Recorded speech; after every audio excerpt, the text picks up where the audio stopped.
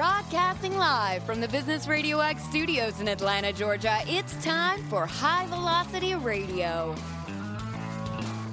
Lee Cantor here, another episode of High Velocity Radio, and this is going to be a fun one. Today we have with us Doug Ramsdell with Burnham Benefits. Welcome, Doug. Thank you. Before we get too far into things, tell us about Burnham Benefits. How are you serving folks?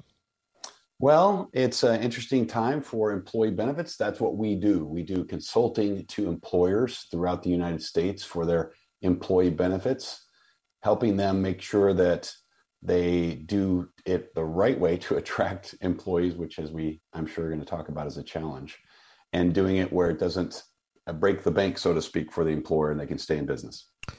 Now, can you talk about how the importance of a firm like yours during a crisis like COVID? How did you kind of help your clients kind of weather that storm? Yeah, I think the first thing is getting through the short term, right? So it's the panic, a little bit of that, which is how are we going to keep our employees happy? How do we keep our employees, right? So the first part of COVID was all about the lockdown and the knee-jerk reaction.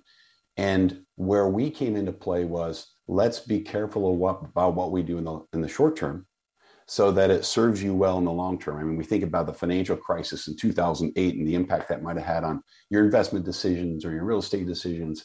It's kind of similar in employee benefits. Like a lot of employers in that moment need some coaching, help, and direction to make sure that they took advantage and did things intelligently to set themselves up for the long term.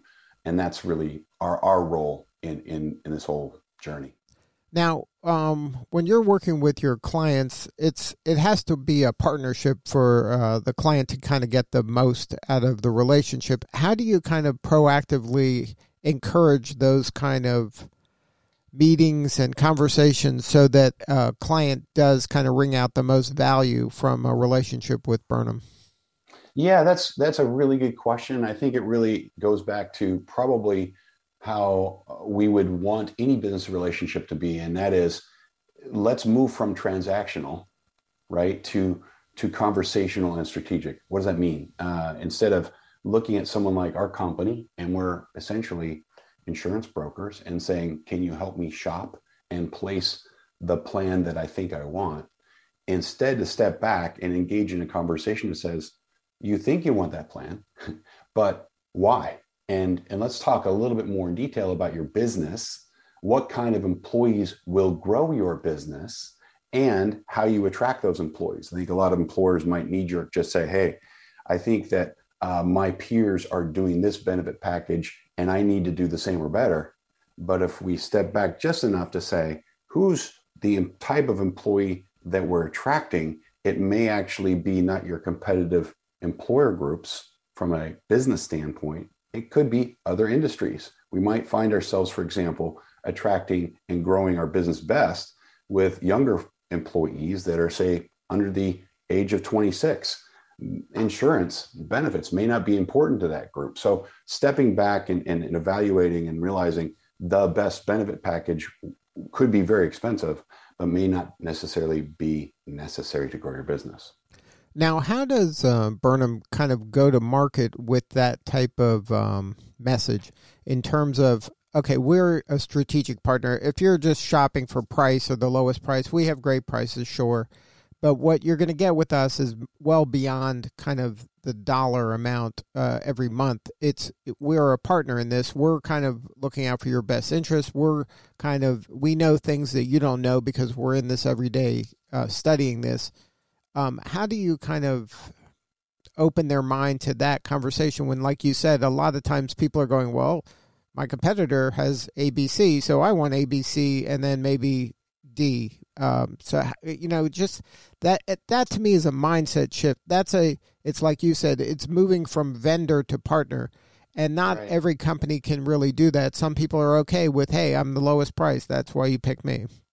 Right. I think what you're talking about is almost how society works right now, right? So if you go to the doctor or you talk to a doctor nowadays, they're frustrated by Dr. Google. People come in and say, I need this medication. I want this medication. My illness is this. So we're overloaded with information, and people through all of that information, suddenly become or feel like they're an expert in whatever field they want to Google. So I think it's almost having that conversation. Hey, look, let's step back a little bit. And the way that our company does it best is begin to ask questions. And these questions will create a thoughtfulness that they can't necessarily answer. Or what we'll do is we'll begin down the road of a partial evaluation of their plan. And I think this has been very effective in our business, which is, hey, instead of us just telling you what we can do, will you allow us to do a review of your plans and benchmark them and come back with some ideas that could improve your benefits? Are you open to that? And through that process, there's a bit of a test drive going a little deeper that engages the employer in a process that they even want to go deeper. They enjoy that process and they see the value of it through that kind of review. And then I like how also you're kind of reframing the conversation around talent and not necessarily the benefits. You're trying to align their kind of overall mission with the importance of their people, and then how to serve those people in the manner that they want to be served. So the actual activity of the insurance and maybe some of the wealth management benefits that you offer are kind of, that's just kind of tools you use, but overall you're trying to help them with a bigger kind of goal. Right. And Lee, you made a good point, because especially right now, they're with this tight labor market and during this time of COVID, employers are trying to get labor. They're trying to get people to work. And when we talk to some of even my clients, without really having a detailed conversation, they're like, look, we gotta offer benefits to our part-time workers. We gotta offer benefits to everybody. But the answer may be no, don't offer benefits. Why? Because health insurance, for example, is very inflationary, very expensive. And there's so many steps you can do before you just throw out health insurance. We can increase pay, we can give bonuses, we can give perks that employees may be wanting or interested in. So, if I am, for example, in the hospitality industry, I may just specifically target and say, we are going to, now certainly we can't in HR say we're going to hire these ages of people. That's not in compliance with law. But if I design my benefits where it's especially appealing to a younger age group, then that should work. It should attract. So when you look at your potential employees or current employees, they're your clients. How do we build a place that attracts them? And so that is really where the conversation is. And like you said, Lee, sometimes it might be just, no, don't do health insurance for them. That's what we do. We help with health insurance. We help with dental. We help with vision and all the benefits. But that may be the last thing you want to do for attracting and retaining employees. But if, on the other hand, you have and are growing your business by maybe some PhD types that have spent most of their life getting educated, maybe they're 50 years old with families, then again, now you're talking about orienting your benefit programs that speak to, attract to, retain those employees.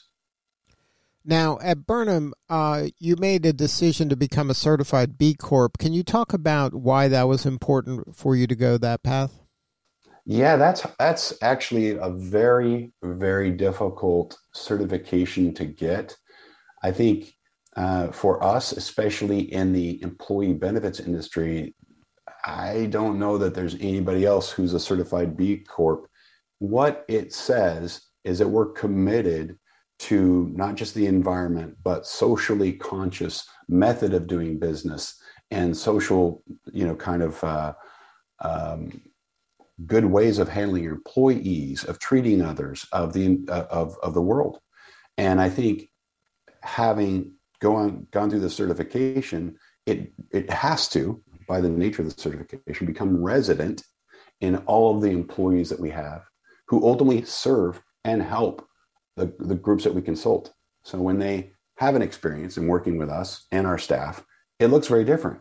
And it may be, hey, let's get involved with this philanthropic opportunity. It may be, we're not going to do that because we feel that it is not the right thing to do. So it is really a fabric of our culture that gets formalized with the Certified B Corp that we think just provides a completely different experience for our clients. And that's also a signal to your employees, right? This is who we are. This is what we stand for. And that's going to attract a certain type of person that is kind of feels the same way, believes the same things. Sure. I mean, it's going back to the tight labor market. What do employees want the most? They want a sense of purpose, and they don't want just a job. And so if they're aligned with a bigger sense of purpose that is more life fulfilling and global in view, which I think a Certified B Corp does, that makes a huge difference in employee satisfaction and retention. And then is this something that, I know this is what you guys do, but is it something that your clients are paying attention to, that they say, hey, what is that B Corp? Or, hey, how is that working for you? Are they curious about it? I would love to say that it's like a billboard, and people are really curious about it and ask a lot of questions. It's usually a conversation we have to bring up and explain. A lot of companies, I think, throw logos or certifications, and sometimes these things just get lost when you look at what a company does. So we try hard to, in the right way, explain it and why it's important. And I think at that time is when we get really employers going, wow, all right, that's interesting. And maybe that's something I should do or look at. So we have to draw it out, and that's takes some time. And but that goes, I think, to the heart of your culture, is that you're looking to help people kind of get the most out of their benefits in this case, but you're also trying to serve them. And this is a great conversation starter. This shows how you're being differentiated from others in your industry, and the what's the most important for you. So I think congratulations, kudos to you for going that path. I think I've been following the B Corp movement for quite some time now, and it is unusual for a firm like yours to kind of go in that direction. It's not typically insurance companies that are B Corps. Yeah. Thank you very much, Lee. It's hard. It's. I think there's actually moments when we look at it and be like, okay, this is pretty difficult to do. We got to track service hours. We've got to, it's not just an application. We've got to actually show through the course of the year that we've done what is included in being a B Corp, and it's a lot of work. Now, in your business, do you have kind of a niche that you serve industry wise, or you're kind of industry agnostic in your work? Yeah, we our company, about 25% of our business is actually public sector, school districts, governmental entities. Myself, I tend to work all over the United States, and my specialty is self-funding. So what is that? That's just a way to take the insurance company out of the equation and be a little bit more pure in providing your employee benefits, giving the employer more control. But you got to do that in a way that mitigates risk. So, employers aren't saying, wow, this is risky. They can buy insurance in pieces and really dial it down so it feels pretty safe for them. And then also provides for the employees a customized, better benefits package. So that's one area that we focus on. The other thing is I've actually started a company that is focused on prescription drugs. And this is something where it's been very confusing for employers and employees. A lot of money out there on drugs that are being spent. And the drug companies are making a lot of money. And there's this in-between man or person or entity called a PBM, pharmacy benefit manager, that has made a lot of money and has gotten a lot of scrutiny. So we've developed a company that will kind of create more transparency in that market. It will take money from drug companies and get it ultimately in the form of rebates to the employers so they can reduce their drug expense.